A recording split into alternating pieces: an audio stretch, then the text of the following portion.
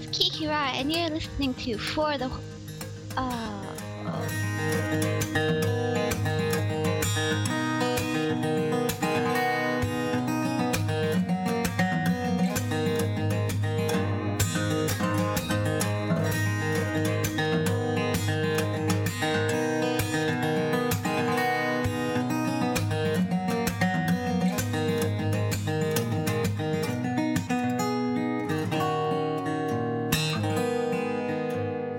You're listening to For the Lore, the podcast that delves into the craft of our favorite games, whether lore, gameplay, or even game design.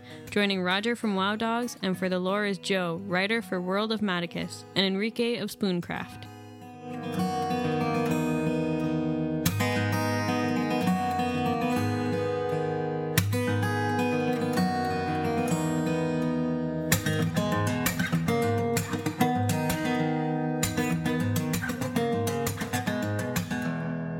Hello and welcome to For the Lore. This is Roger coming to you on Monday, the 25th of January.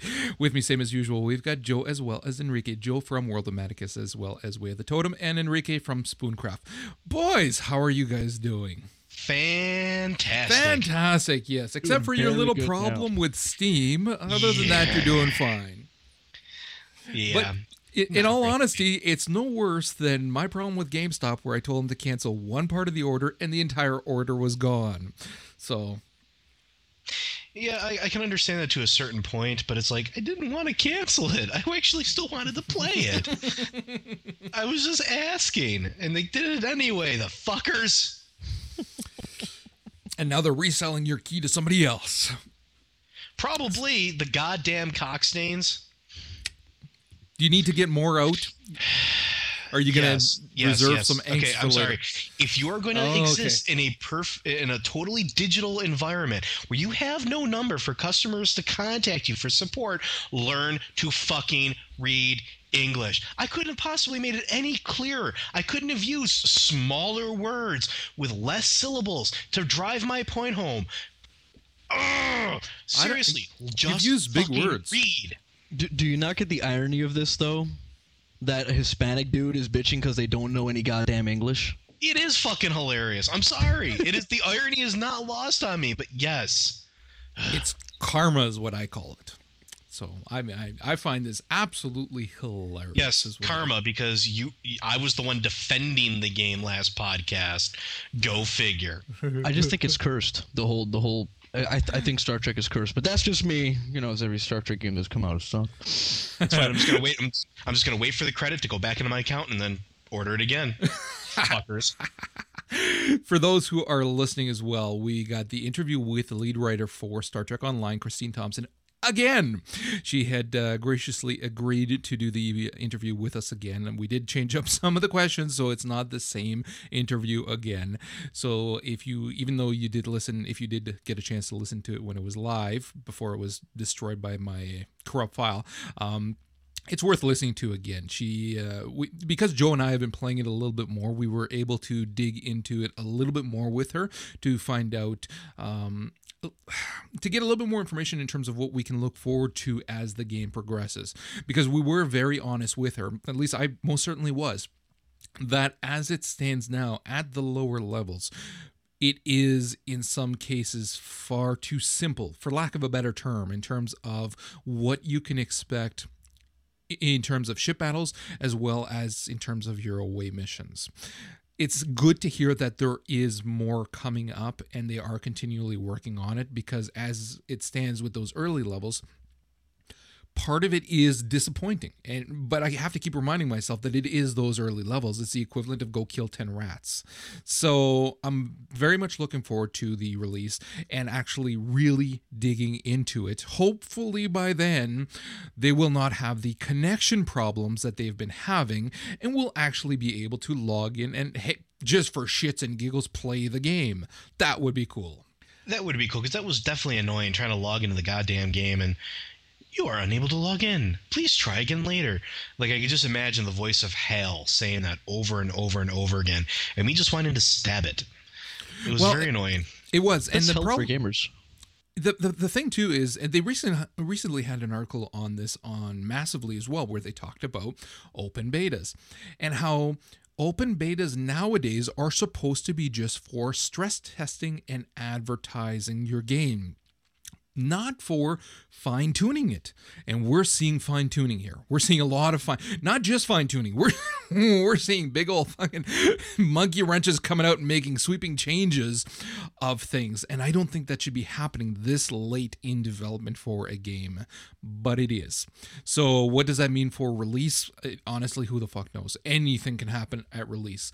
I've got my fingers crossed. I'm hoping for the best, but I mean, really, who knows? I have nothing else really to add to that. It's just a matter of waiting, really.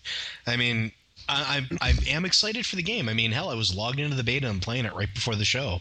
I logged out to come before the show. I mean, I'm still having a blast in it. It's when you can get in, it's a fun game.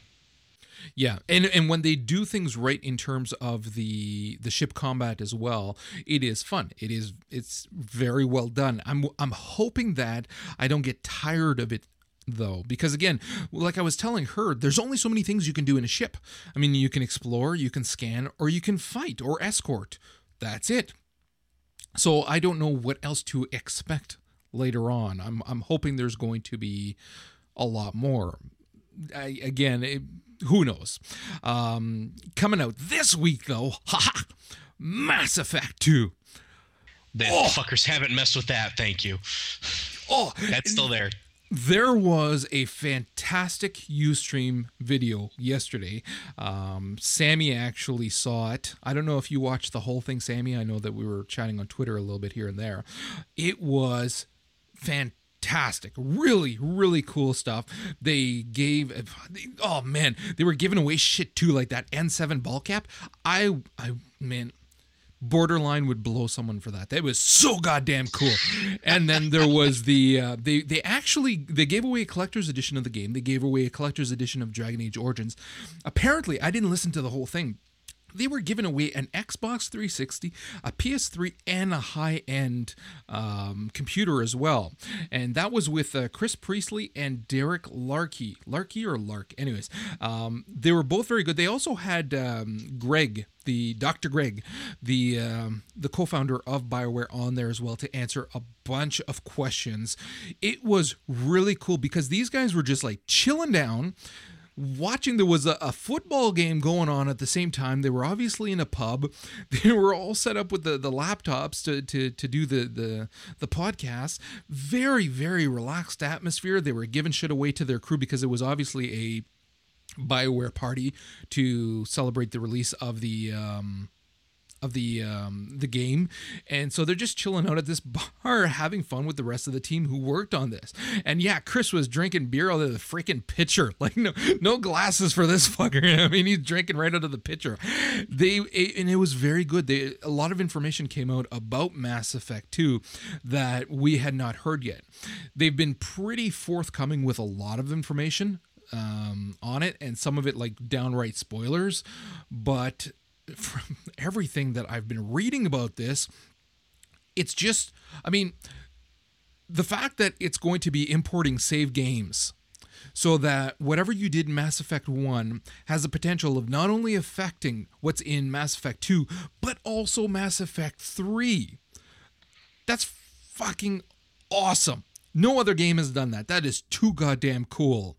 The fact that if your team survived Mass Effect 1, they may not make an appearance in 2, or they may, but they'll be referenced, but they may actually make an appearance or be referenced in 3. They're planning that far ahead. So it really gives you you really want to try to save your team as much as you can while you're playing, because it's possible to lose them all in Mass Effect 2, and it's possible to actually die as well.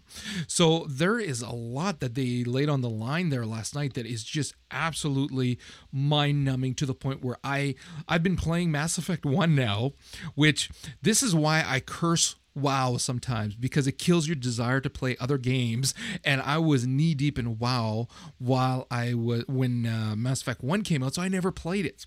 So I'm playing through it now saying, this is a fucking awesome game. I'm having a blast, and I cannot wait for 2 to come out. I like the fact that they're planning so far ahead too. I mean, I sing BioShock's praises, or BioWare's praises over and over and over again, and this is just a further showcase of how much they really put into their games. I mean, to have that much forethought, to have that much planned for it, to announce the wave of downloadable content that's already available and waiting to go on Xbox Live as well as through the game itself, and the fact that they're going to be making full effect of a Cerebus network, the point that they're making all of your hard work from 1 and now going to be 2 roll into 3 and carry on throughout the entire story of the game. That's huge. I mean, especially when you have such a personal investment in your game time. I mean, I don't know about you guys, but I mean, I dumped countless dozens of hours into the first one.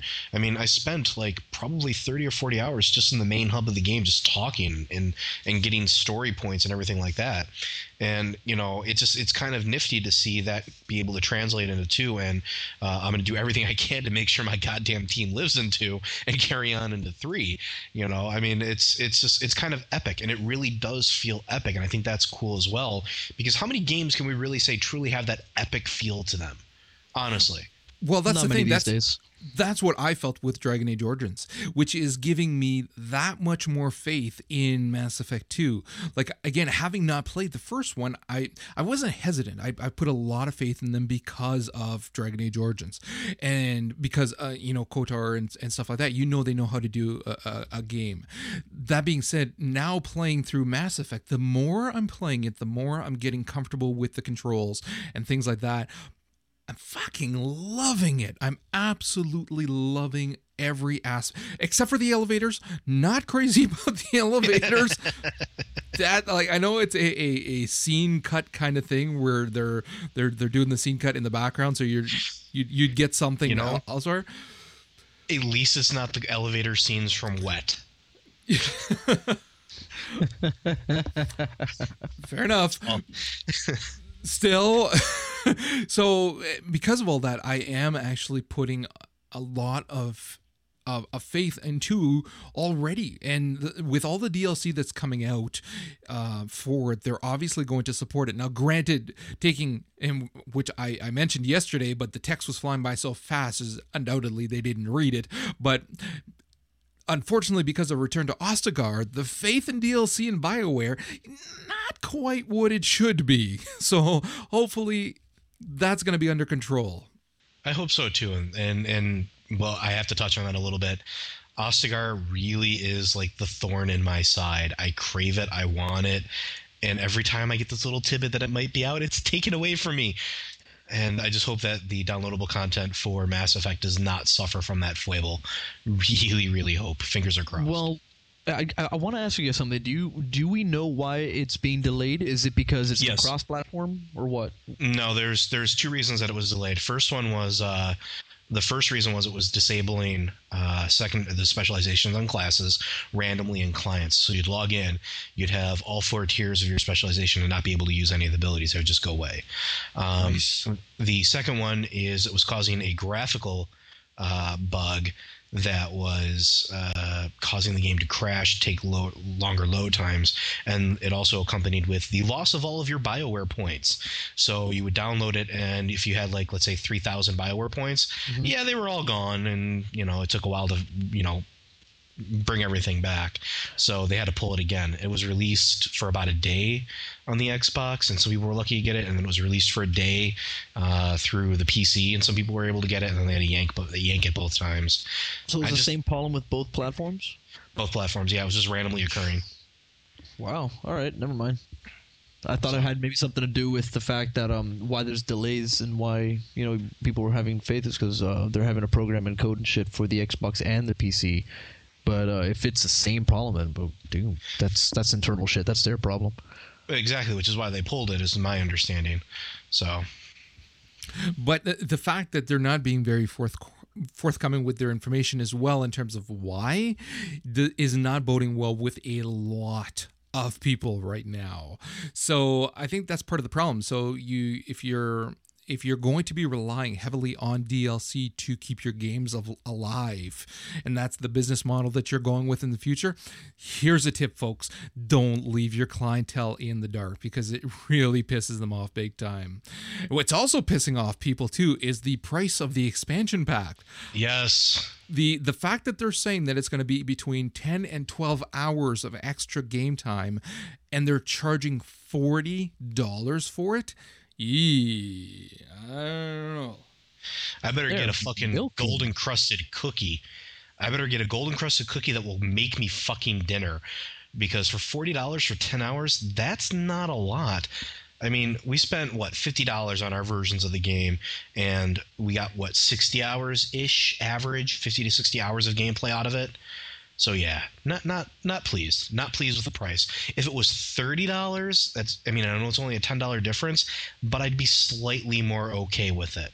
Just gotta say, it is. The thing is that 10 to 12 hours is not nearly enough for that price point. It's not about being cheap and saying, well, it's only $10 left if they did 30.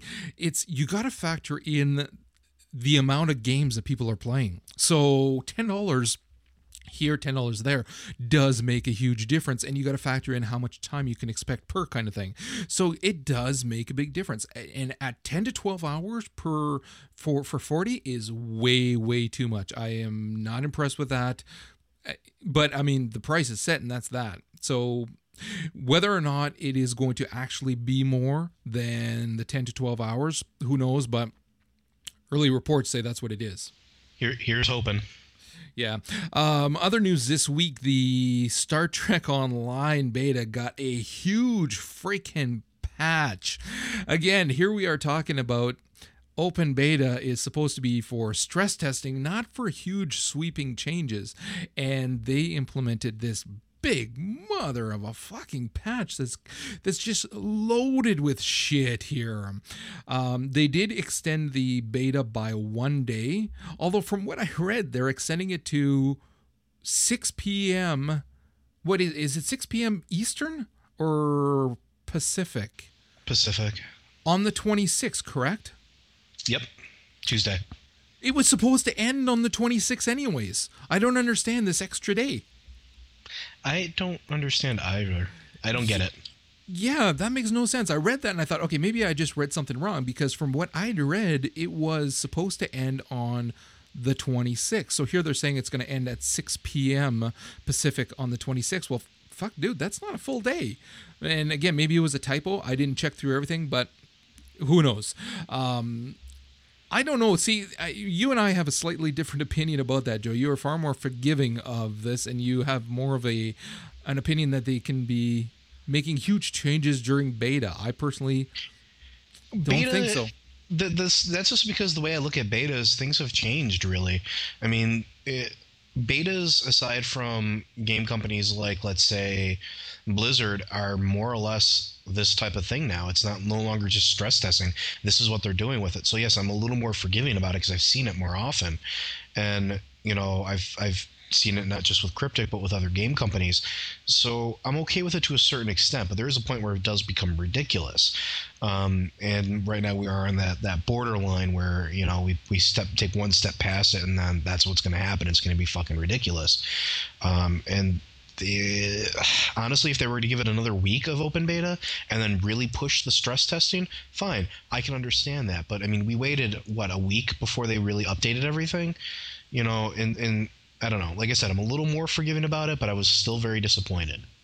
And again, these are not minor changes. Go to StarTrekOnline.com/node/910. We also linked this on For the Lore, so you can go to the post that Joe had made about the state of the game, and I linked it in a comment. This is fucking huge. I mean, right down to missions and PvP and environments, skills and powers and combat. Like, I mean, I'm scrolling and scrolling and scrolling and scrolling through stuff.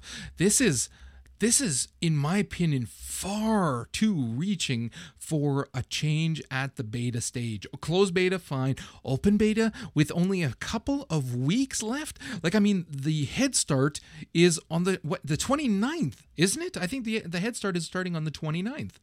It's supposed to be the 29th, yeah. That's it. That's the game. Which is why I'm raging about the other problem. Yeah, that's like Friday. What the fuck, dude? These are like, you're rushing this product. There's no denying that. This is really rushing. Like, if they're making this many changes this close to when they're going to release the game, Head Start, then I'm expecting problems. I'm expecting lots of problems. And yeah, memories of Ion's Head Start are just starting to make my brain hurt. That's because everybody's trying to rush a game because they want to compete, obviously. And I don't know. I mean, I'm of the opinion that betas these days, for the vast majority of companies, have become nothing more than a stress test and a hype machine.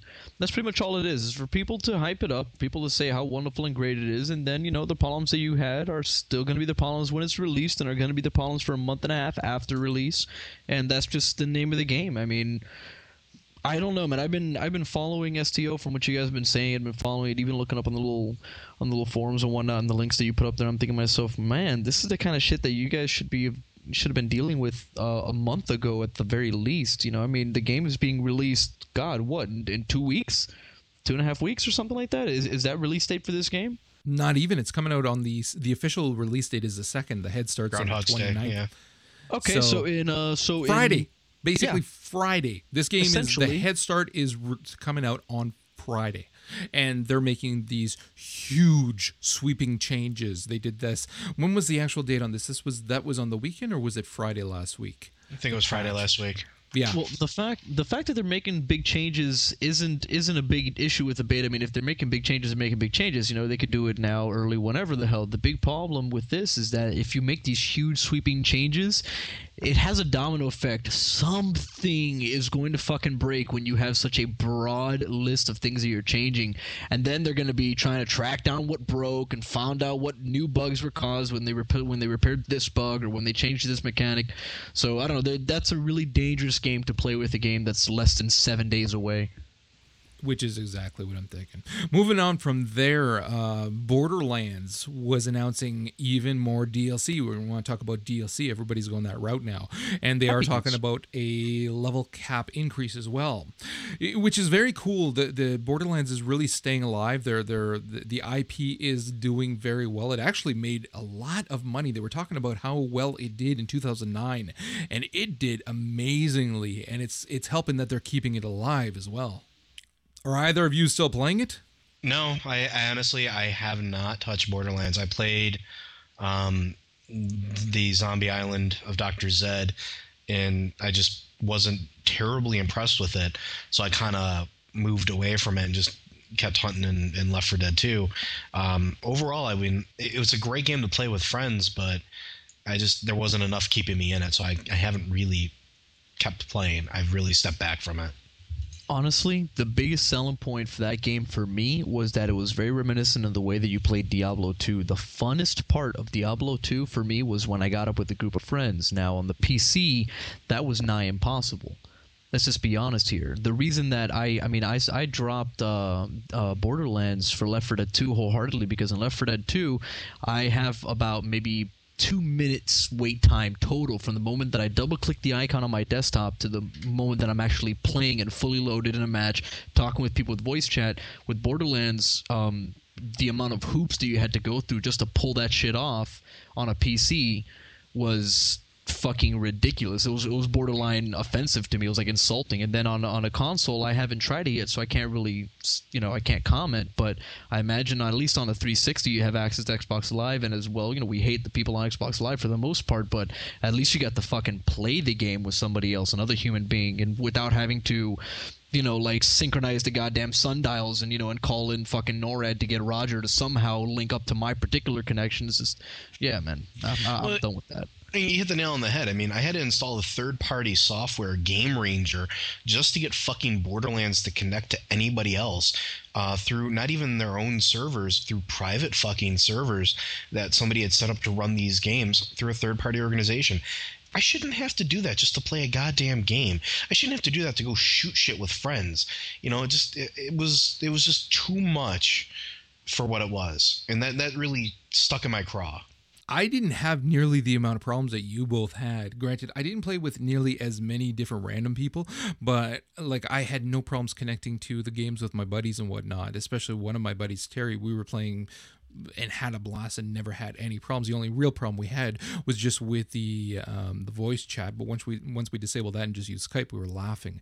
I'm not playing Borderlands nearly as much anymore. I still pop in sometimes and play, although I did not pick up the new DLC simply because it's not worth the money for me right now because I'm not playing it enough. And with APB, hopefully coming soon, that's going to definitely take up my time. And then also, I don't know if you guys checked out Brink that I was talking about on the site as well. Developed by Splash Damage and published by Bethesda. This fucking game looks awesome. If you guys have not checked this out yet, anybody listen, go to brinkthegame.com. It looks really cool. There's some very interesting effects that they're doing in the game, game mechanics that you don't see in other games right now. And I'm not just talking about their smart technology where you just press a button to leap over it and jump, things like that. As cool as that is, I like the various experience points given to you based on how you help out a mission, based on what is needed to optimize the mission and things like that. And it just looked goddamn cool. I haven't been following it nearly as much as you have, and I feel that I should. So that's pretty much my own fault. But from what little I've read about it, it does sound like a very cool concept. And it's something that, honestly, now that I'm hearing about it from, well, your excitement about it's got me, I really want to take a look at it, because anything that will reward you for filling in the roles of a party to make the mission a success, that's kind of huge. Warhammer tried that with the Warhammer Age of Reckoning, and it worked somewhat, but it was still a flawed system. And to be able to see a game successfully do that, I'll be incredibly excited. Well, not just that, it has a very much of the Team Fortress 2 feel where you can choose a class on the fly as well. So if you realize at one point that you need a specific class, then you can go to a computer, whatever console, and from there you can change your class. Then you can look at which part of the mission will give you the most amount of experience, which is not always going in and shooting somebody. Sometimes it's go and interrogate a suspect or somebody, or go and put your turrets here, or go and turn on this piece of machinery or whatever. And it's not killing, so you're not getting that experience, but you're getting like 300, 400, 500 experience for completing that part. And because of that, your group then has a better opportunity to complete the mission. And it is something that you'll be able to play solo or with a group online as well. Honestly, from the videos that I saw of this, again, go to the site and go to the video section, and you can check out what there's a 3-part video on the Container City. The actual lore of the game is really cool too, wherein it's an island, very much the BioShock feel of, their own society kind of thing. So you have an island that's floating at sea. However, it has a very post-apocalyptic feel to it because it just turned to shit real fast.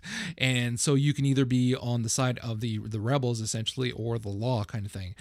It has a very cool lore to it, that I hope they'll work into it a little bit, but still, it's a first-person shooter at heart, but it does have a cool story. And then the actual look of the game as well, the art style is very cool. It's not just high realism, there's a nice cartoon style to the characters as well. And I think that's important, too, to have it something that's going to be visually grabbing you as well. And, we've learned from games in the past. Look at BioShock. Story-driven first-person shooters are fucking possible. And you can do them really, really well and make them incredibly addicting. And Brink could learn from that and could take that and really, use it to its full effect and really make it a selling point, a sticking point for the unit. Yeah. Other news this week, we found out that Assassin's Creed is going to be finally coming out for the PC on March 16th. How far have you gotten? Yeah, no fucking kidding. How far have you gotten, Joe, on the 360 version? I've beaten the game. Yeah, and what's your final opinion?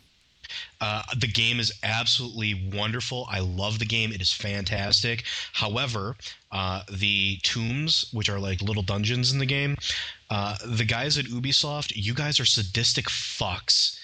Those are some of the hardest platforming levels I have ever played in my entire life. It was challenging, and I'm sitting there, and I'm kicking my roommate out of the living room at various points, saying, "Go find another fucking TV. I'm playing this shit." And sitting down and getting sucked so far into it that, the story was fantastic. The characterization was a lot better than the first game. There's a lot more going around in your character's head than there was with Altair. In the first game, Altair is just like, stab it in the face, stab it quick. And that was pretty much the extent of his thoughts. Whereas in the Assassin's Creed 2, your character has a lot more on his mind, has a lot more to deal with, a lot more politics, a lot more scandal, a lot more emotion invested in the storyline. And it was well written, it was well done, and the gameplay is fantastic. I really do enjoy the game. I really did. I thought it was fantastic. And if you haven't played it, pick it up. I don't care if you have to steal a copy from Walmart. Go ahead and do it. It's worth it. It's worth it. Well, the one we've thing reached about, an all-time low. Yeah, the one thing about Advocating Assassin's Creed theft. 2, dude, it's a mob story. It's the quintessential mafia story. If anybody likes that kind of stuff, but it just takes place in it's like the first fucking mob story, But it takes place in both the current day and the past. But that's what's cool about it. And the other cool thing about it too is, as a former history major, as somebody who has studied a lot of these events in depth, and am first to criticize anything that has to do with anything historical, quote unquote, they did a damn good job.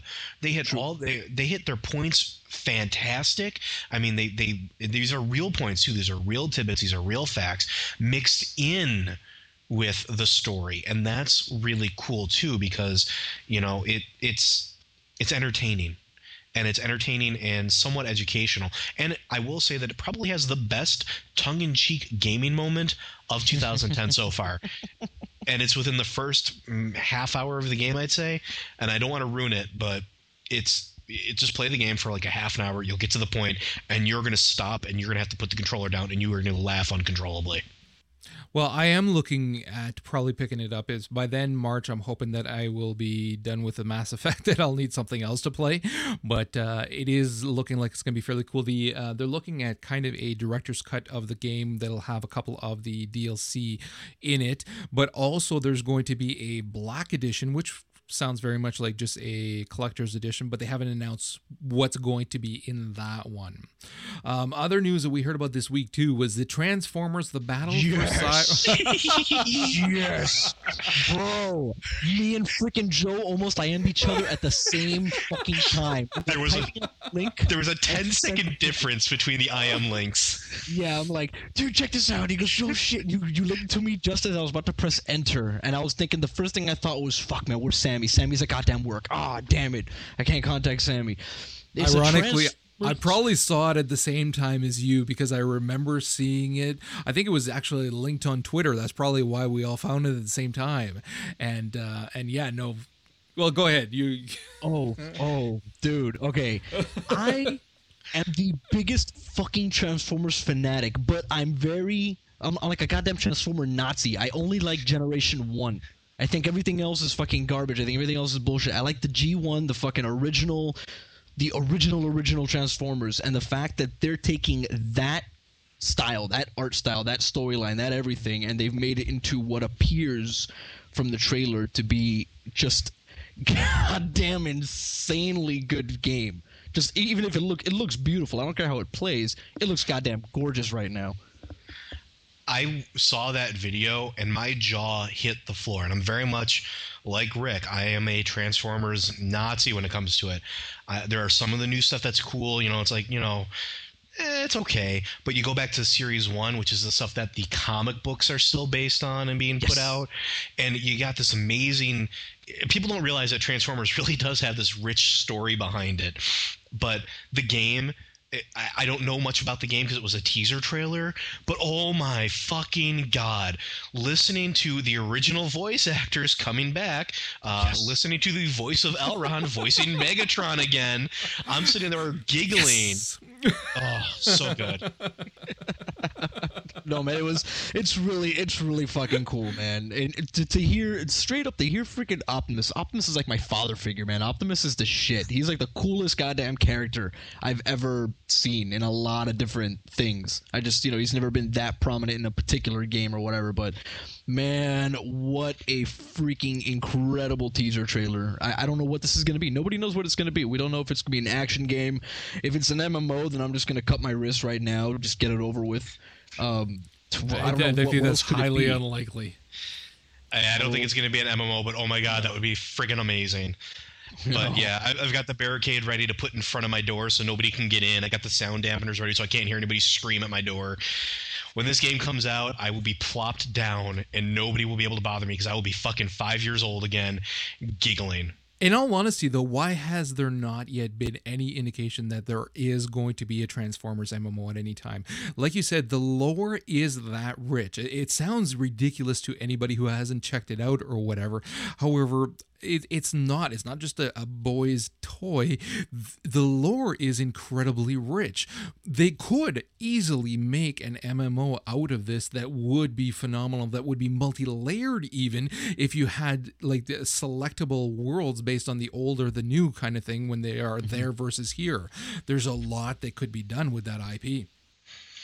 And I agree, but I'm okay with it not getting to that point, and I'll tell you why.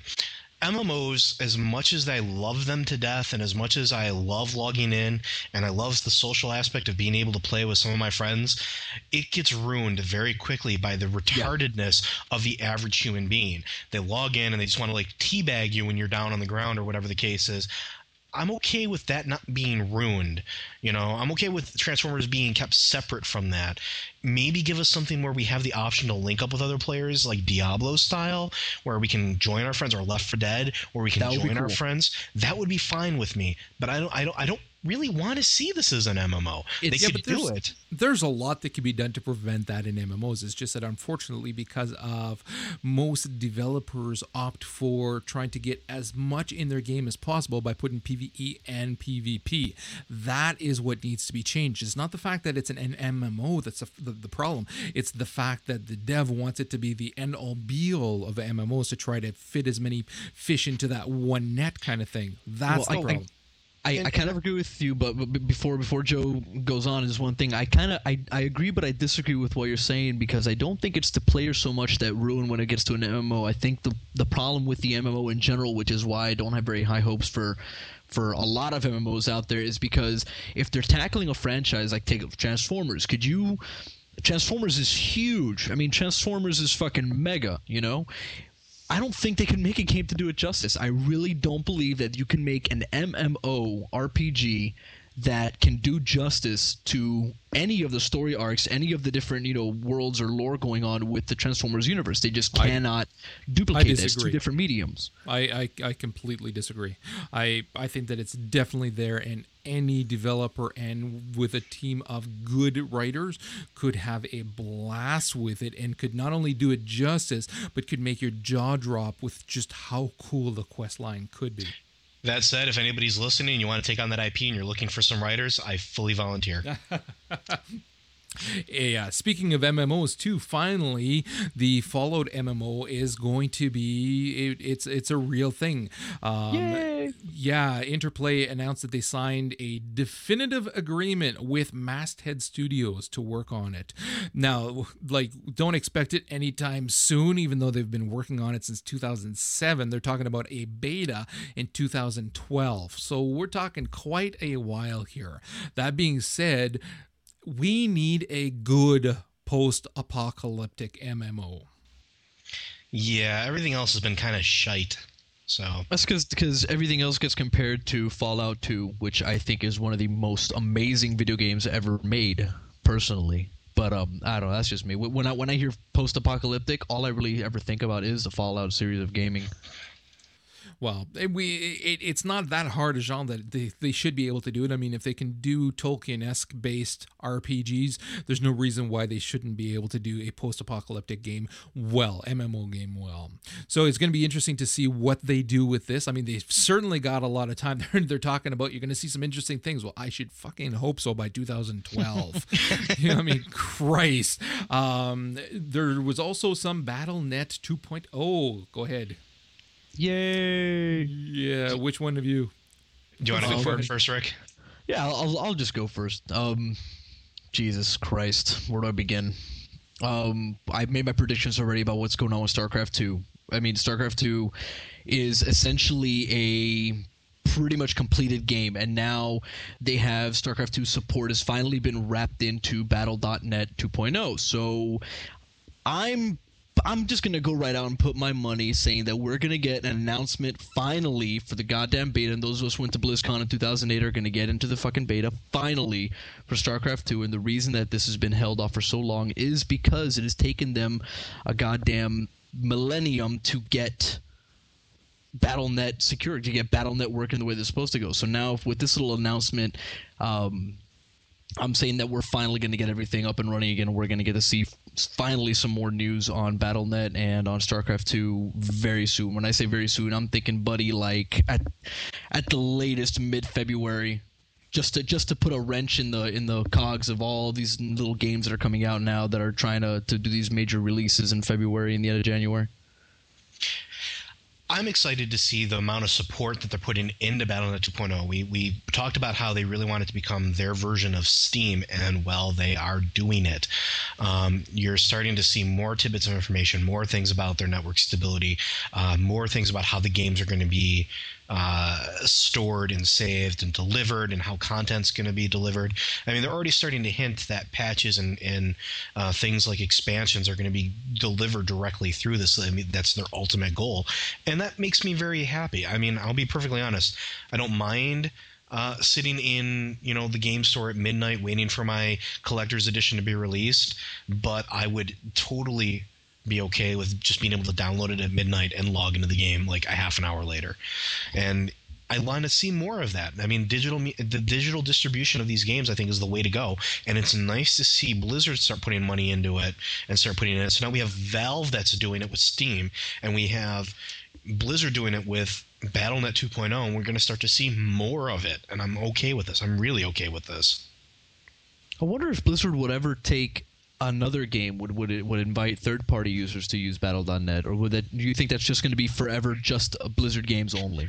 Blizzard has traditionally not really breached the third wall. However, they do have a partnership with Activision. Activision, exactly. So we could start seeing things like that start being released, like, the Guitar Hero series and things like that, and other Activision titles later on that could start filtering down, I hope not. While possible, I really don't think that it'll happen myself. I'm just saying it's possible. I don't think it's definitely likely. I don't think it's likely, but it would, be cool. Yeah, I don't think that they need to, unless it was something that it was pushed down from Activision that they really were stressing that they wanted. Blizzard doesn't need to. They can just do their own damn games, and they don't need to worry about anybody else. Especially with the new next-gen MMO, which is hopefully going to be at least spoken of, or at least some sort of teaser in some capacity this year at BlizzCon, which me and Joe will be sitting there drunk out of our fucking asses on as much tequila as a human body can consume before becoming, a corpse. And, yeah. And then some. But I've already made my prediction on that front, too. I just want to know whether fucking not I'm right. What about it being a first person? I don't think it's going to be first person. I'll say this right now for those of you who don't know. I fully think this is going to be a Shadowrun type MMO, and the reason I think this is because Activision, right before merging with Blizzard, purchased all outstanding rights to every game that had to do with Shadowrun or Cyberpunk. And that was right before they announced that there was going to be a new IP. That's my prediction, and that's the only reason I think so. Blizzard likes to build things from the ground up the way they want to build it. I don't see that happening. But I hope that maybe they bought it to just to torpedo it, just to get it out of any way of anybody competing with it. That's what I think. I hope it's possible. You know, I hope it's not Shadowrun because I personally don't fucking like that at all. I find it kind of like crappy, but that's just me. You know, I mean, I don't know. We'll see what happens. We'll find out in August. So, moving on from there, other news this week, there was the Zelda for the Wii rumors. I've been looking forward to it. I've been looking for the next installment of Zelda since I finished Twilight Princess. Twilight Princess was an amazing game. I don't care what anybody says. Shut up! I'm almost done. I'm not gonna ruin the end. I'm not gonna ruin the ending, but I'm just saying, it may not compare in some regards to, you know, what Majora's Mask and what Ocarina of Time are, but those are classics. This game was fucking phenomenal. And now they're starting to leak information, like information is starting to pop up, whether this is rumors or whether this is actual fact, don't know. But from the new Zelda Wii, they're talking about points like the game will vary from the dungeon field method. Basically, you know, you run through a field, you find a dungeon, you go in, you come back out, you move on to the next part of the world, you run through a field, you go to the dungeon, you run in, you run back out. Mm-hmm. They're saying that the gameplay mechanics are complete, which, you know, if you did it for Twilight Princess, there's only a little more refinement to go. It also gives you the option to select right or left-handed, so you can choose whether or not Link is left-handed or right-handed, and that will take full effect and full advantage of the Wiimote controller. That's awesome. There's rumors that I'm not a lefty, I'm a righty. But I know friends that are lefties that were bitching about the game before and actually had to plug in a GameCube controller in order to play the game because they couldn't do it. They're starting to talk about games or start finishing up characters and story. They're talking about Link having a kid that looks up to him and things like that. And I think that's pretty cool too. They're also talking about how this is going to be a sequel. And I think that's kind of nifty. That's what I heard as well too, but that was just a rumor, correct? They have not denied it. Okay. I hope it is. I hope it is more than a rumor. I hope that it's fact, honestly, because the Zelda series, honestly, it's been the same game since the 80s, essentially. You know, they just in every game there's nods to the previous games. Like I'm playing Twilight Princess, I play with my daughter, so we're playing it kind of like every weekend. We'll do a little bit more, and as I'm playing it, I'm getting all these nods and through either the music you hear or the locales you're at. Like when you first get the Master Sword, you know, whatnot. And I was like, oh crap, I remember Ocarina of Time. This is where I'm at then, huh? You know, so that's really cool. That's a Zelda fan. That's what I freaking lose it over. You know, when I go to an area and it just harkens back to every single time I've been in this general area. You know, that makes me feel good when I play the game. Well, the other thing too about it is the way they explain the game is Link and Zelda are just they're different periods of time in the same universe type deal, and it's kind of nifty from a story mechanic, but I want to see a sequel. I want to see a continuation. And as far as I'm concerned, Twilight Princess is a perfect position in order to continue that. They have a great opportunity here to move that forward. Now, the other reason that I think it's going to be a sequel is if you started seeing, I don't know if you saw any of the leaked screenshots that they were working on, like stills. We're starting to see characters from Twilight Princess back again with the same name and the same function. And that I don't know. I want a sequel. I want a pure sequel. I really, really, really do. I just want a continuation of the goddamn story. Just saying. Yeah.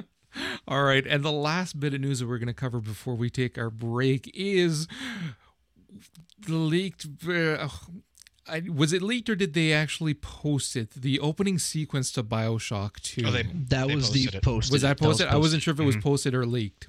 Oh, that was official post. Just one thing today real quick. I just found out about it today and I listened to it. They have the 9th, for anybody in the audience, you can go to thecultofrapture.com, I believe, or just Google it. It's either .com or .net. The Cult of Rapture, they have the 9th podcast, which they're talking all about the new main bad guy chick, Sophia Lamb.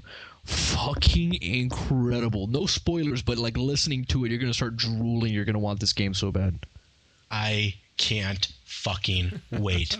And for all of those of you who are saying, well, I need to play the first game before I play the second game, as much as I'm angry with Steam right now, go pre-order 2 on Steam because you get 1 for free.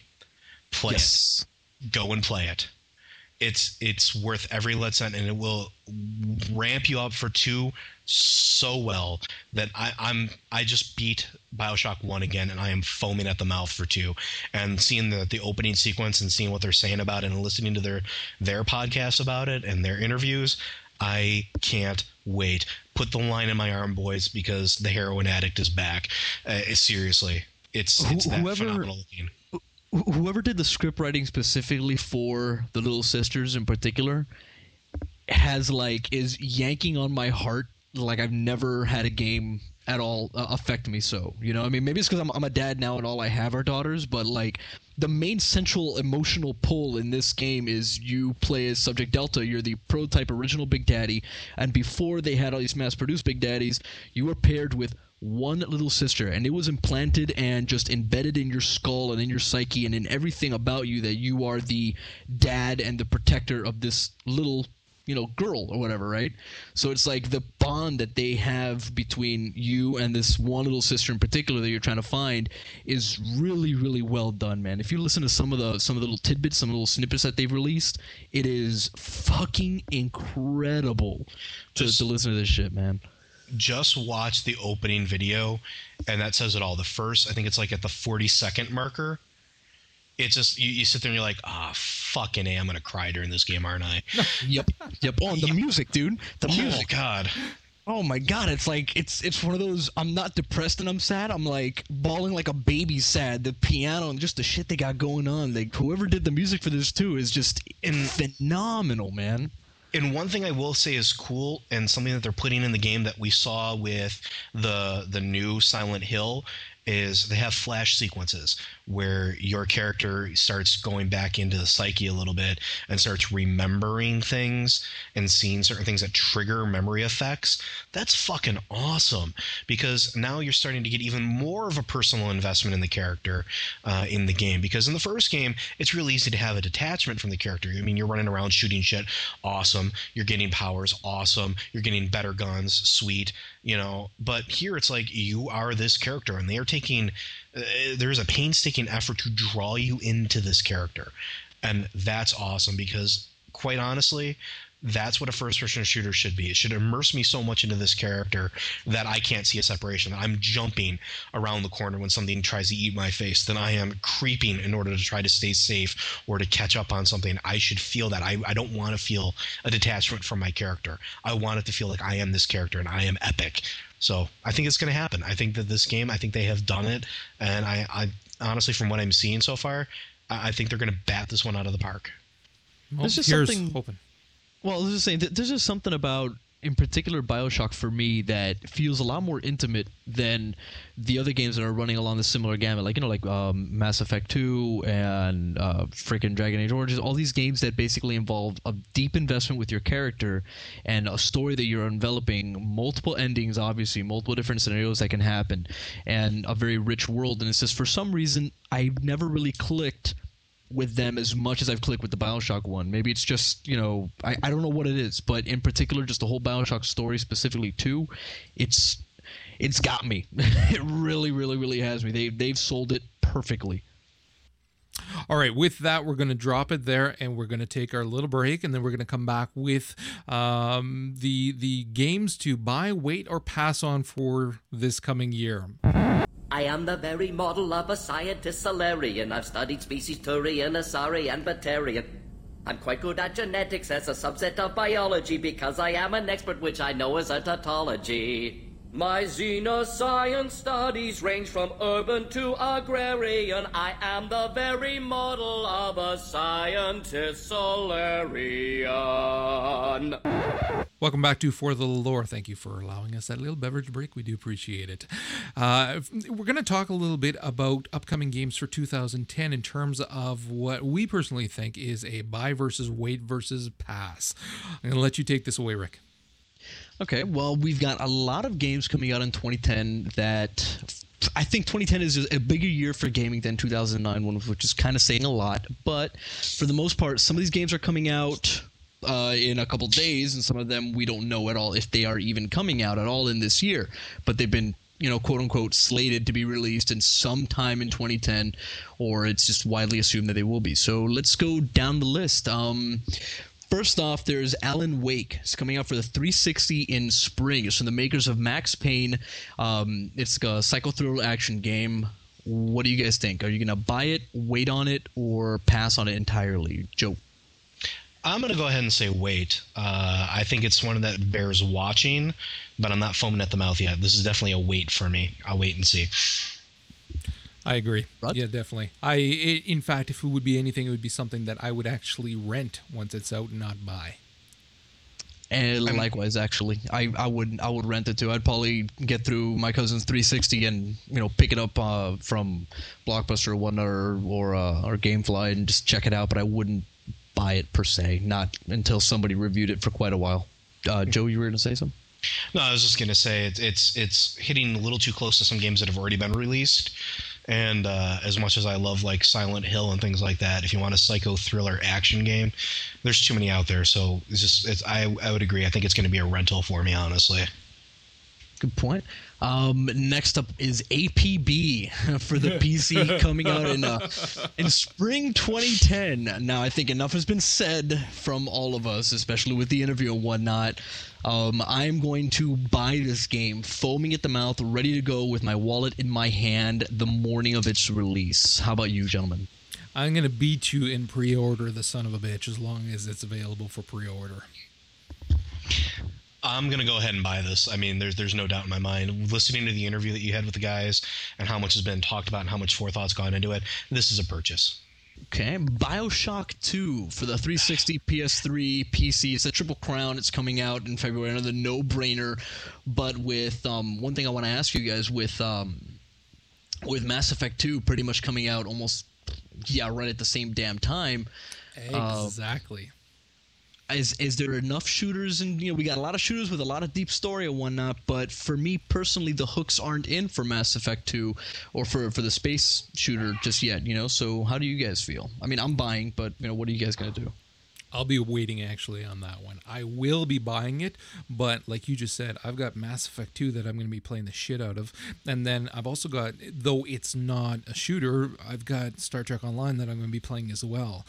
You only have so much time for games in a day, so it's definitely going to be something that I'm going to have to wait on, but I will be buying it eventually. There's no doubt in my mind that I will be buying it.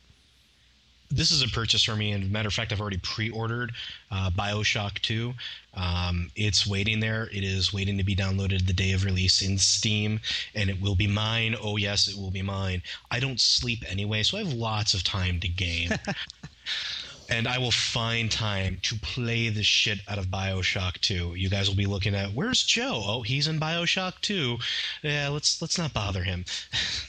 According to your Steam profile will never change in-game BioShock 2, just like for months at a time, right? I will find a way to remotely play this at work on my iPhone. I don't care. I'll find a way to remote into home to keep going. That's what the tablet's going to be for. Oh, even better. I'll buy a tablet just to do that. Remote home. just for that. Play. It'll be the most. I'll customize a fucking HUD for the game. I am playing this game. All right. Next on my list is Crackdown 2. Now, this is like so many freaking sequels this year. Crackdown 1, not very many people played it. It was released initially bundled with the beta for Halo ODST, I believe, or no, Halo 3, right? This was quite a while back. Yeah, but the game itself has like a cult following as a very, very, very good game. I have not played it yet, but I'd like to check it out. And from the looks of it, Crackdown 2 is from the same people Real Time Worlds are doing APB. It's coming out in the spring this year. And it's like you're like a super cop. You're like a super soldier. You have superhero powers. You can jump buildings, lift up cars, just all this crazy shit in a massive open world, a la Prototype, only not so visceral as Prototype was without the free running and shit. It's very much, even the way that they stylize the art, they make you look like a comic book character. Now, I like the whole superhero thing, but I'm gonna have to pass because I have no idea what it's like personally. How about you, John? I'm going to go ahead and say pass as well. I had no interest in Crackdown 1. Crackdown 2, oh well, not a big deal. I want a superhero game. I'll just wait I'll keep playing Champions Online, or I'll wait for DC Universe Online. And as far as like sandbox, running, leaping, platforming around a city type thing, we had Infamous and we had the, everything else. So, pass. Same here, pass. Okay. Epic Mickey, supposed to be due this fall finally for the Wii. I'm going to give this one a wait. I want to see more about it. I'm just waiting. Just got to wait. Roger? Well, see, to me, it's going to be a little hard to tell. I'm going to have to see what the actual rating is going to be on it and whatever, because it may not necessarily be something that I'll play, but my kid might love to play it. Like, he loved the Kingdom Hearts stuff, and I enjoyed watching him play it kind of thing, because we do that as father and son. We play games together, but one of us plays and the other one watches, and you play together. So depending on the rating level on it, it may be something that I play by virtue of playing with him. True facts. I'm also going to give it a wait simply because almost identical, same reason. I want to have a game like that I can play. Whenever I talk about a Wii game or even a console game, I have to understand that TV's in the living room, kids are in the living room all the time. I can't really be playing Dante's Inferno and shit, with my 7-year-old hovering over my shoulder. So exactly. That's getting a wait. God of War 3 for the PS3 coming out in March. It's the final piece in the God of War trilogy. I personally... I have no fucking love for the God of War series anymore. I think it's the same rehash bullshit we've gotten in number 1 and number 2, only now they're using Shadow of the Colossus style boss fights, and they're calling it epic scale when really it's just a bigger boss and whatever. And the fact that the PS3 hardware has more to push. What do you guys think of God of War 3? Been there, done that, pass. It's a game that I'm going to want to play, but again, by virtue of the fact that it doesn't have enough of a pull to take me away from the other games that I'll be playing at the same time, I'll wait. I'll probably actually wind up renting it, not buying it, but I will definitely be playing it. Okay. Halo Reach, also coming out this fall. This is actually the last Halo game that Bungie Studios is going to be making. They're passing on the torch of all the Halo franchise. Everything is going to be done by Microsoft's internal gaming staff. I'm going to have to wait simply because I don't know if I'll have a 360 by the time it's released. But if I did, I would have bumped it up to a buy, seeing as how I really like the Halo franchise, as far as gaming goes. I can say for a fact that we're going to have it, but it won't be me playing it. It's going to be my youngest because he is a huge Halo fanatic. He's been spending weeks and weeks getting all of the achievements for Halo 3 still. And when we bought our 360, he actually bought Halo 3 himself. He's a huge Halo fanatic. So I know he's going to want to play this, and that's why we're probably going to have it. I'm going to go ahead and say pass. I have no love for the Halo series whatsoever. Screw it. Okay, Dante's Inferno. Enough has been said of the God of War ripoff. Pass? Pass. At this point, sadly, yeah, I'm thinking pass. Yeah, I think they kind of went with the whole shock and awe. We're going to give you the exact same game that you've had with Bayonetta and all this other freaking shit, only we're going to do as much offensive visual crap possible to try and, pull in that certain demographic. And whatever. I'm over it. Heavy Rain, actually, which is something I thought Roger would freaking nut himself over, is an extremely story-driven game. I want to play this so badly. It's one of those that I would buy immediately, but I keep going back to so much time, and there's other games that I'm definitely going to be playing. I am going to be buying this. However, I don't want to jump ahead too fast either. I do want to hear the reviews, because the reviews that we're getting now are actually different, or not reviews, but previews are different. We're hearing things now that we weren't hearing initially about it. So there's too much that is unknown about it at this point to make a blind leap and do a pre-order, say. I'm going to wait until the reviews come out. I have a very good buddy who picked it up. I could always borrow it from him as well. I'll probably wind up buying it later on. I'm going to give it a wait. I don't know nearly enough about it, so I'll wait and see what happens. I'm going to give it a pass just because I have no desire to buy a PS3. The Last Guardian. This might make me want to buy a PS3. This is a spiritual successor to Shadow of the Colossus and Ico. Looks to be a game that will make us all cry like little bitches. What do you guys think? If the rating is low enough, I'll buy it to play with my youngest. As it stands right now, I'm going to give this one a pass simply because I don't have time.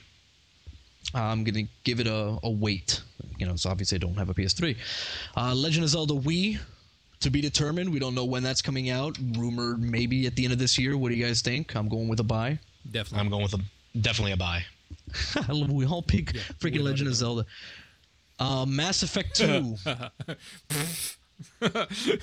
we already need to ask. We're all buying this game right now. Yeah, it's already bought. I've already pre-purchased it. Yeah, I pre-ordered it as soon as I could. Okay, Metroid Other M is another Wii game, but this one is actually being produced as a Metroid game, a 3D side-scrolling Metroid game by the same guys, Team Ninja, who did, the Dead or Alive fighting games. They've done Ninja Gaiden, etc., etc. I'm actually going to buy this wholeheartedly. It looks fucking phenomenal. I'm going to give it a wait. I wasn't impressed with the later releases on the GameCube. I'll see how they do with this one. This is a wait. My youngest is a huge Metroid fan, and we play them. Actually, we both play them in this instance. So I probably can see myself picking this up, depending on what they're, just how much there will be to it, kind of thing. I probably won't buy it retail day one, kind of thing, but I probably will pick it up later on. Okay, how about another Wii title, No More Heroes 2? This is a wait for me. I like the first one, but I want to see what they do with the second. Raj? I never played the first one, but I keep hearing how absolutely amazing it is. I'd like to play through the first one first to see whether or not it is something that will hold me, and then decide whether or not I'd play through the second one. I'm going to give it a pass. The recent media blitz on it is really making it look like something I want to play, and I have not played the first one, but everything I've read is saying that it's a very fun game, very tongue-in-cheek, lots of just stupid humor, like body humor and whatnot, but I'm just going to have to pass. It doesn't have enough to pull me in. Red Dead Redemption, which is, think Grand Theft Auto 4 in the Wild West. I want to wait. I'm intrigued by the title, but I want to see more about it.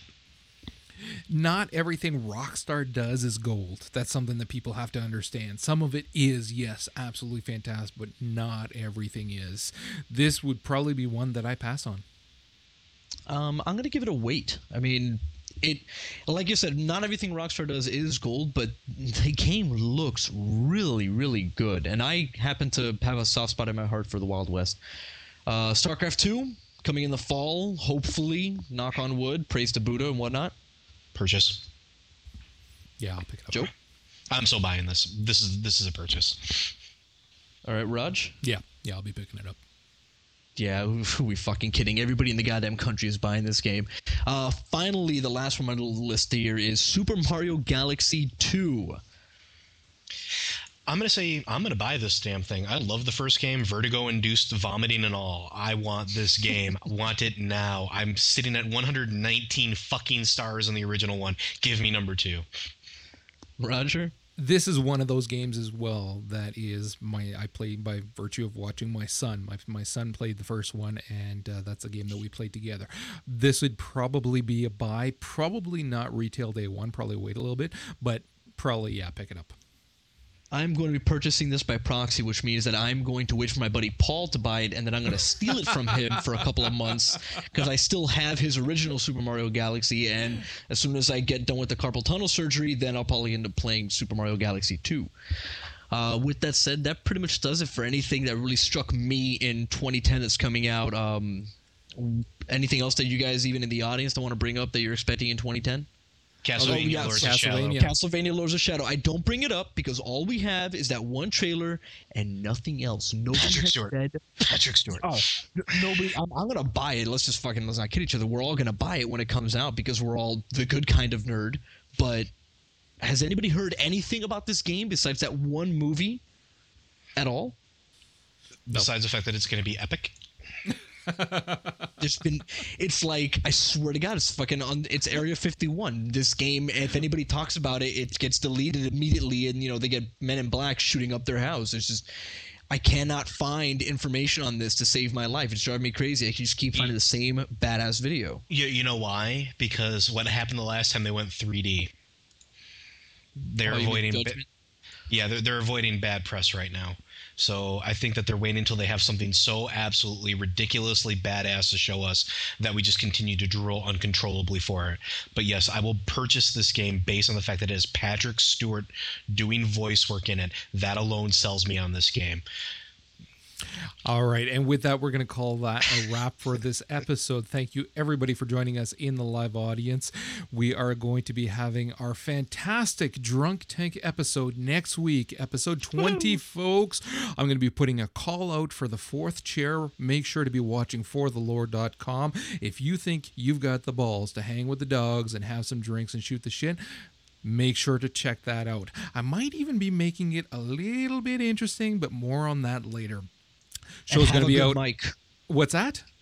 Have a good mic. For the love of God. Yes. Have a good mic. I want to fucking actually understand you. Mike, that, yes. Thank you for pointing that out.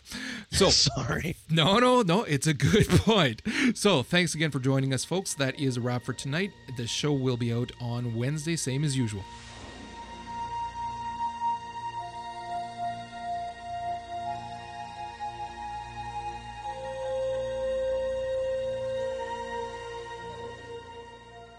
Welcome back to For the Lore. This is Roger and Joe, and we have yet another appearance by Christine Thompson. Unfortunately, as some of you may be aware, we had a problem with the file corruption with the last interview, which disappointed the hell out of me. But she graciously agreed to come back on the show and put up with us. Granted, Rick's not here, so that might have been a deciding factor in her coming back or not. So, Christine, thank you very much for coming back again. Oh, no problem. Glad to do it. So we're just going to touch on some of the things that we covered last time, just because it's not everybody got to hear the interview. So it would be nice to get a little history on you, on your writing background, on any other games that you may have worked on, and how you landed at Cryptic Studios. Okay. This is the first game that I've actually been the writer for.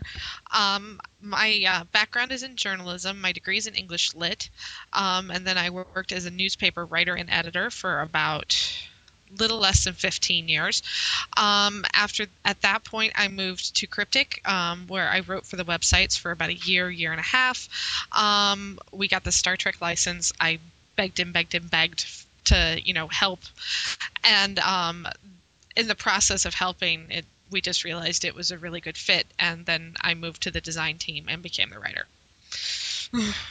Well, excellent. On that same topic then, can you take us through a typical day in the office, what you experienced there?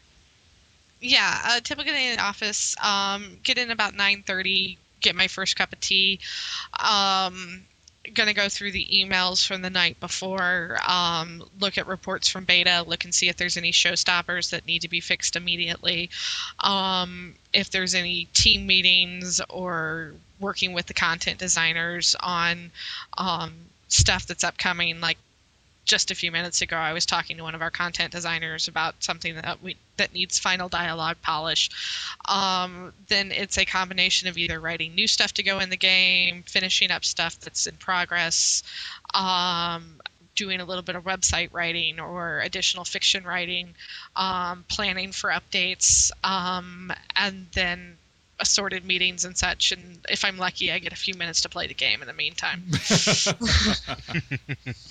Now, jumping into such a huge IP, because it is, like, this is, put it on par with, say, your Star Wars game that's going to be coming out next year. It's a huge IP with lots of fans. What kind of experience did you have that made you the best person for this job? I came from journalism, so I know how to write quickly. I know how to write succinctly. One of the big things about gaming is take all the really cool stuff you wrote and then cut it by 2/3 so it fits in the dialogue box. I know how to hit my deadlines and work with a team, and that's what I bring from journalism. I bring just being a huge Trek nerd and being able to immerse myself in the project and, almost study Trek, and take that and then try to put as much in as possible. Do you think that there's a lot more pressure on the team because of the magnitude of the IP? Well, the fans are very passionate, and that's a good thing, because if they weren't passionate, they wouldn't care. We want people to care. We're all Trek fans too, so a lot of our pressure is internal. We're trying to put out the absolute best Trek game we can. That's, so yes, there's a lot of pressure, but a lot of it we put on ourselves. Well, you kind of need that to make the game as good as possible. If you don't care about the project, if there's no love there, then it's definitely going to show. Do you feel there's a certain amount of responsibility as well in what you're doing because of the IP, in case some of it ever becomes part of the actual Trek canon? Well, it's in the back of your mind, but it's not. You can't get so tangled up in it that you get scared of it. I am conscious of what's gone on before, everything that's on the shows and the movies and such. That's hard canon, and we respect it. Books and novels and comic books and such is soft canon. We take what we can and leave the rest behind.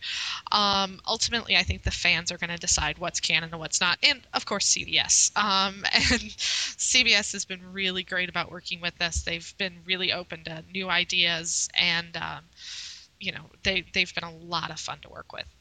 When we were talking about the canon last time, we were talking about how Star Trek Online is using the Prime Universe versus the Abrams verse, and I was having a little bit of a problem understanding where the fold existed, and then you were explaining it's at the point where Nero and Spock went into the Rip in Time.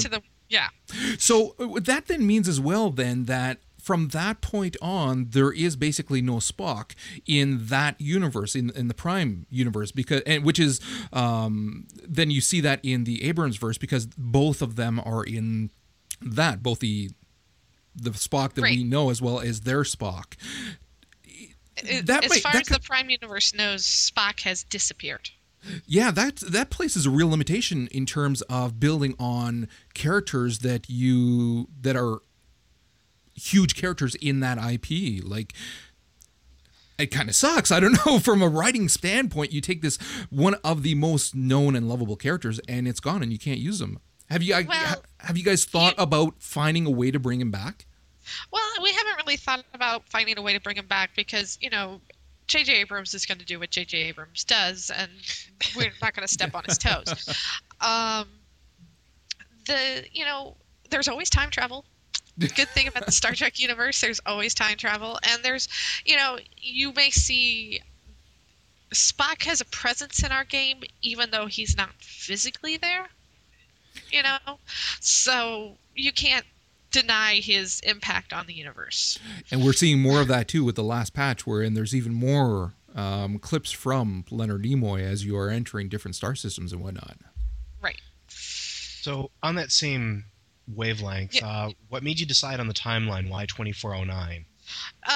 It is a little bit, it's about 30 years after Nemesis, so it advances the timeline enough to give us some time to do new stories, new technology, shake up the universe a little bit, but it's still close enough to be familiar to like fans of TNG and Deep Space Nine, and not give them something that's so different that they don't recognize it.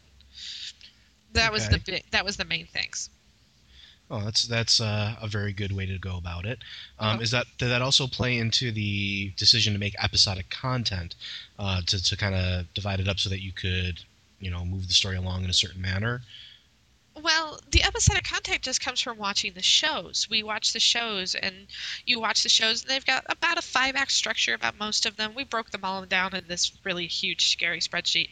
And, you got about a 5-act structure. You've got some things that happen a lot, some things that don't happen as much. But you also have that, we move to space from ground, we move from one location to another and tell a complete story. And we're like, okay, well, we want to do something that feels like the show. We want you to feel like you're the star of your own show. So that's where the episodic content comes about. So let's talk about the questing and the missions now. Now, admittedly, like both Joe and I have been playing in the beta. Admittedly, I've only gotten to level 8, okay, due to login issues, which are not your fault as a writer, but I have not been able to put in nearly as much time as I would have liked because of that. So I only got to level 8. What I'm seeing so far at that level with the early level missions, it's limited in terms of what you can do basically with the ship. Correct me if I'm wrong, but basically what I'm seeing is either you're exploring, you're scanning, you're doing an escort, or a fight. Do you find that very limiting as a writer in terms of what you can do in space? Well, there is functions of MMOs, and there's only so many things you can do with an MMO with current technology. Sure. I don't find it necessarily limiting as I do it pushes us creatively. You haven't gotten to the good stuff yet. The first 10 levels are almost an extended tutorial because the game is not exactly, press F to win. So you have to learn how to manipulate that ship and how to do these things. So the simpler stuff is earlier.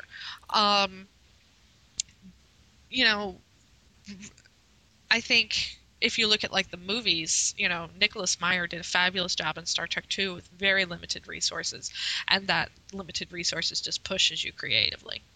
Yeah, and I am seeing where in the leveling curve is not quite the same as you see in a lot of other MMOs. Whereas other MMOs, by the time you have reached, say, a level 6 or 10 or whatever, you've leveled a lot faster during there, where in this game here, it's taking you quite a bit longer to level and to experience content.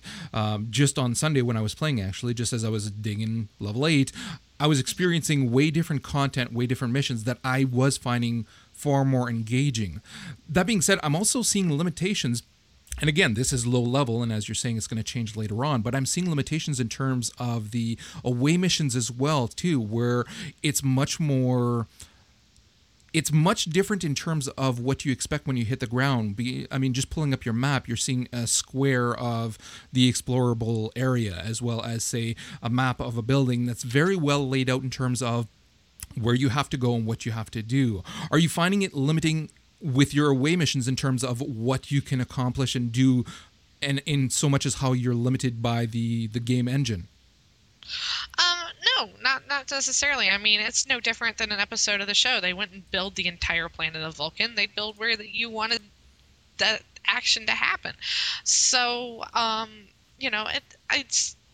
we realize we're making a game, and you work within that. Writing the game is different from writing a novel or a short story, for example. Oh, definitely. Yeah. On the topic of writing and creativity, as after played through the beta and as you have seen the beta unfold, do you feel that enough of your writing team's creativity was showcased so far in the beta, or is it all pretty much back-end stuff? Like later on we get to see a lot more of it. One of my favorite episodes in the entire game, I think, is Lieutenant Commander either 2 or 3. It's very early. It's right after you get that next ship. So I think it spreads it out pretty well. Excellent. On the same vein, is there anything that you wanted to put in the game just as a whole? Obviously, you know what you've put in the game, but haven't been able to so far? Maybe something that you really wanted to do, but due to time constraints, you just couldn't? Oh, we all have our favorite things and all sorts of things that we want to put in the game. Everybody's got their favorite, everybody's got their favorite critter or scenario or whatever. One of our producers is in love with V'ger. I've got a thing for the Mugatu and Romulans and so a lot of those ideas, the cool thing about an MMO is that we're never going to be done. In fact, we're already working on our next updates. That's what I'm doing right now. So when you say that, you mean like the next season? Well, there's going to be some stuff coming out, which I can't talk about because, the marketing looks over my cube and punches me in the face. But there's some stuff coming out fairly soon, and then we go into our next update, and then we expand the story from there, and we expand the story even more, and you get to see why the Undine are doing what they're doing and what's really going on. And so that's what we get to start thinking about now. That's awesome. Yeah. Also, along the same vein of including awesome story pieces, I damn near squeed when I saw that you were including DS9 and Memory Alpha in the story of the game. Yes. From a writing standpoint, how difficult was it to really integrate them into the story? They were easy to integrate in the story. There was actually one point very, very early in the project where somebody said, well, you can go to Deep Space Nine, but you can't go inside. I'm like, so I have to have, a whole season of content flying around the outside.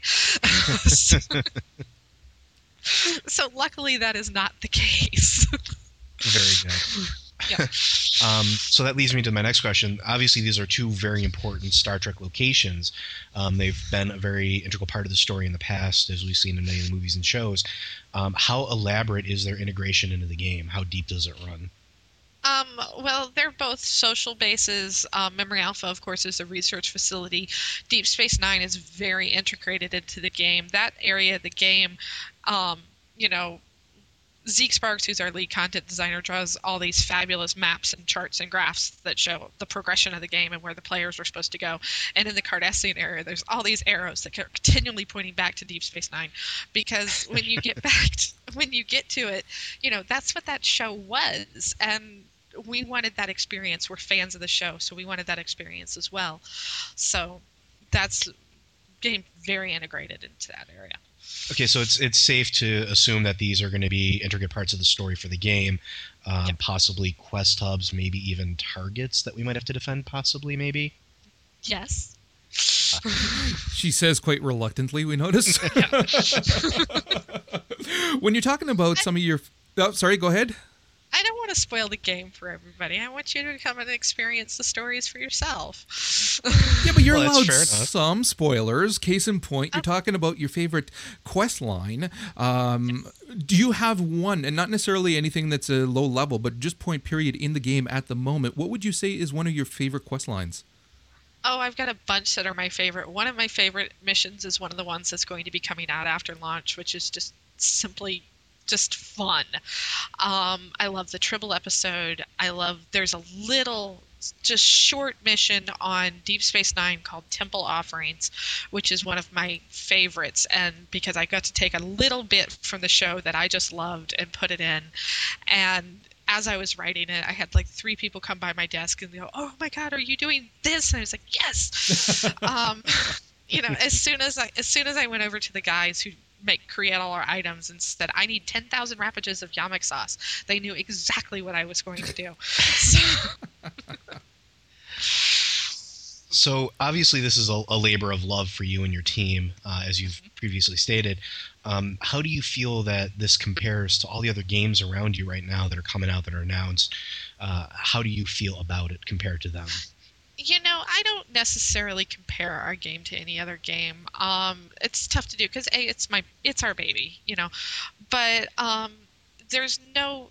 Cryptic is kind of unusual in that we're not sitting around going, "Oh my gosh, what is WoW doing today, or what is Eve doing today, or what is Mass Effect doing today?"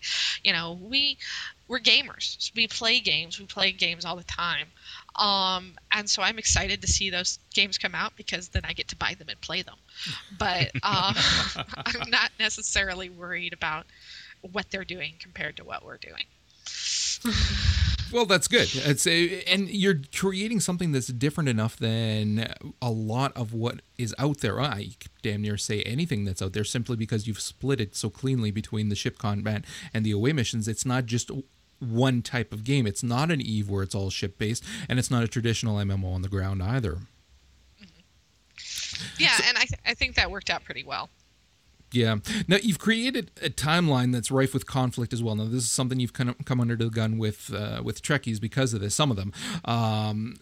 But it is something that you are seeing a lot more, at least, again, in the early levels. We certainly are seeing that, where this is a Star Trek, as you've said before, a Star Trek at war.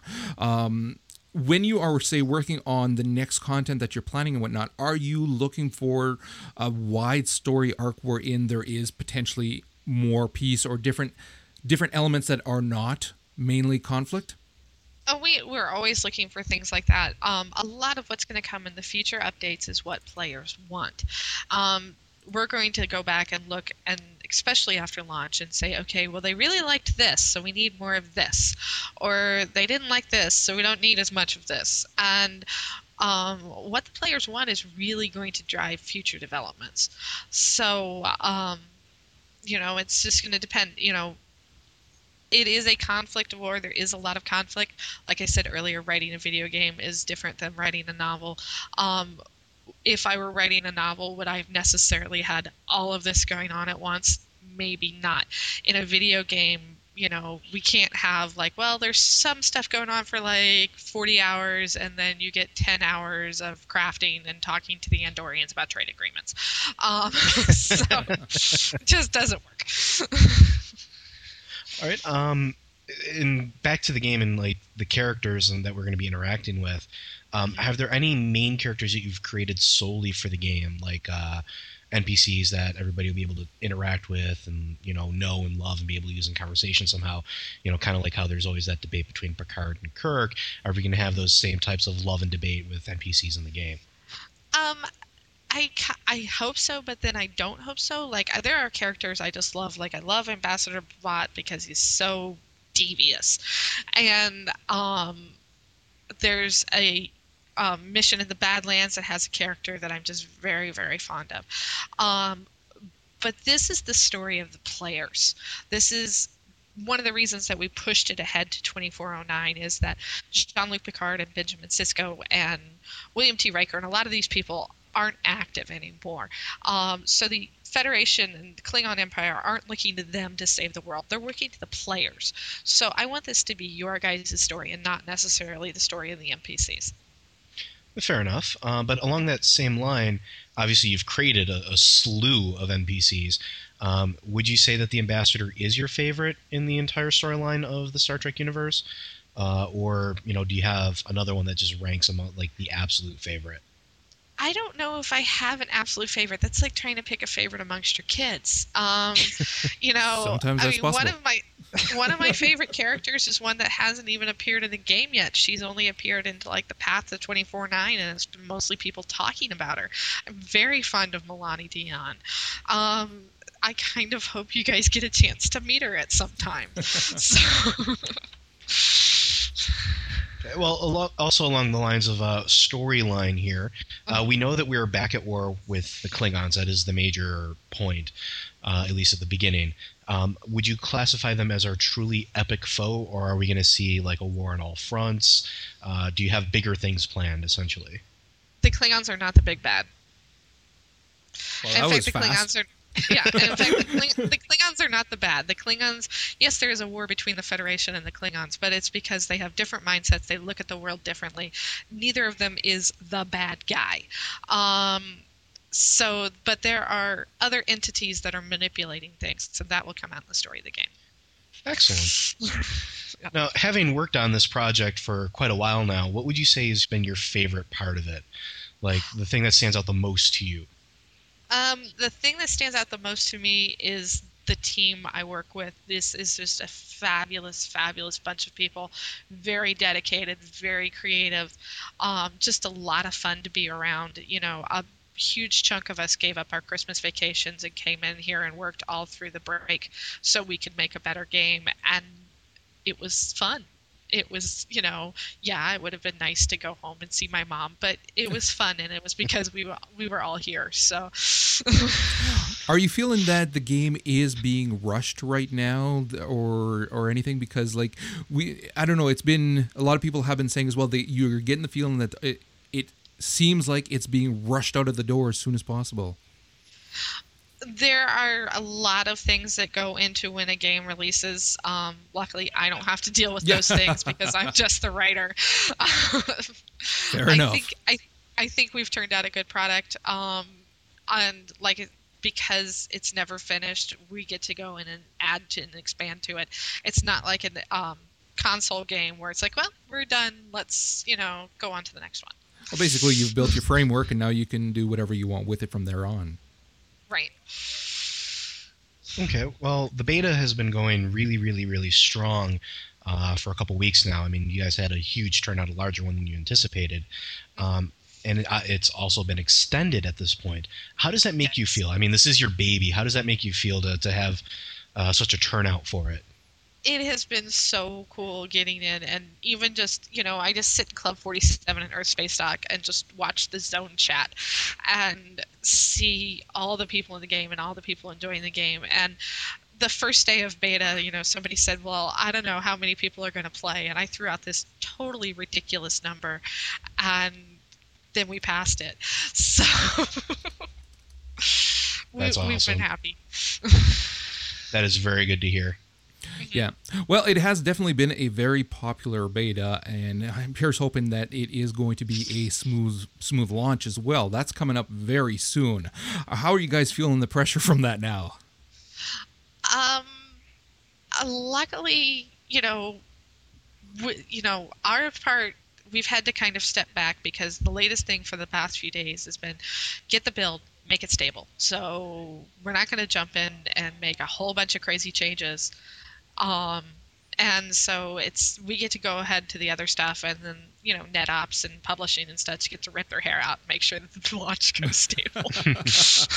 Well, here's hoping that the launch is in fact quite stable and that it does draw as many people as possible like the beta did. So with that, we're going to let you get back to work because you undoubtedly have a lot to do. And thank you once again for the interview. We do appreciate your time a lot. Oh, no problem. Yes, thank you very, hopefully very if much. we do this again, we won't be doing the same interview. We definitely will not. That goes without saying. All right. Thanks a lot, Christine. Take care. Thank you. No problem.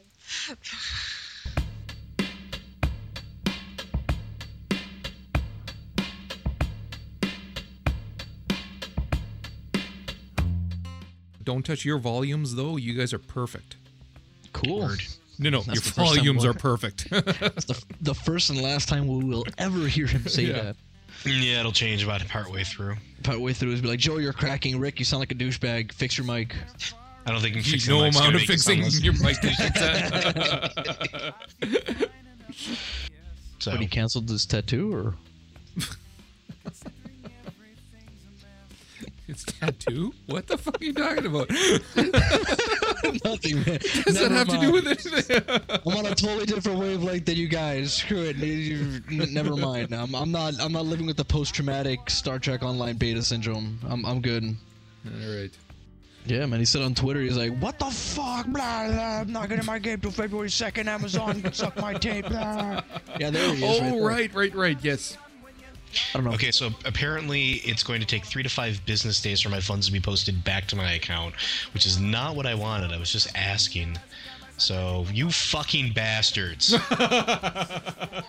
You know what? That's what they did. Damn. No, hold on a minute. Steam employees, if you're listening, learn to fucking read, okay? I don't think I could possibly have made it any clearer when I say, I'm just asking a question. I did not see this anywhere. How would one go about doing it if one so desired? You fucking cockstains. Did they reply this to you in an email? No, not even a fucking email. They replied on their goddamn support website. I got no notification in the fucking email, and I checked my email rather compulsively because I have it on my fucking iPhone, and there's no fucking number for me to call and yell at some asshole. So he's yelling at us He's instead. yelling at us. I can imagine the Steam dude's like, check this guy out. How dare you ask? And then he just screws up your whole account right there. That's what he's going to do. You're not going to see your money for 3 weeks. Don't mess with the powers that be, Steam. Yeah, I'm not gonna bother getting into it. Well, let's just say I've ruined at least one life. That was his last girlfriend. Oh. What the hell, dudes? Hey. Wow. Okay, anyways. Jesus Christ, you Anyways. two. Wow. Oh, man. I don't know. I put up with you two sometimes, I swear to God. Okay, anyway, we're off this topic. Bunch of fucknuts. Unbelievable. Please put this in the show. Don't cut this out. Christ. Yeah. Okay. Where do I go from that? See, there's no way you can segue or transition into your beginning. No, spiel. there Just isn't. Take a big deep breath and just go. I love being the minority here. Absolutely love it. Welcome to our world. You're a Cuban in Florida. You're not a minority. True facts. True facts. I make up the vast majority of Northern Nevada. Christ. Hello and welcome. See, I can't know. After all, This is the first time in how many freaking shows that he finally fucked up the intro. oh, I need to take a bow, I think. Jesus Christ. I was just going to type in the wave. For Christ's sake, stop talking. Sorry. I mean, if you're imagining it and you're getting all hot for me, that's fine and dandy, mate, but I'm not breathing heavy into the mic. Don't worry. Roger. I'm coming. Just give me a second. That's what she said. Okay, and we are back with... Shut up. I was talking.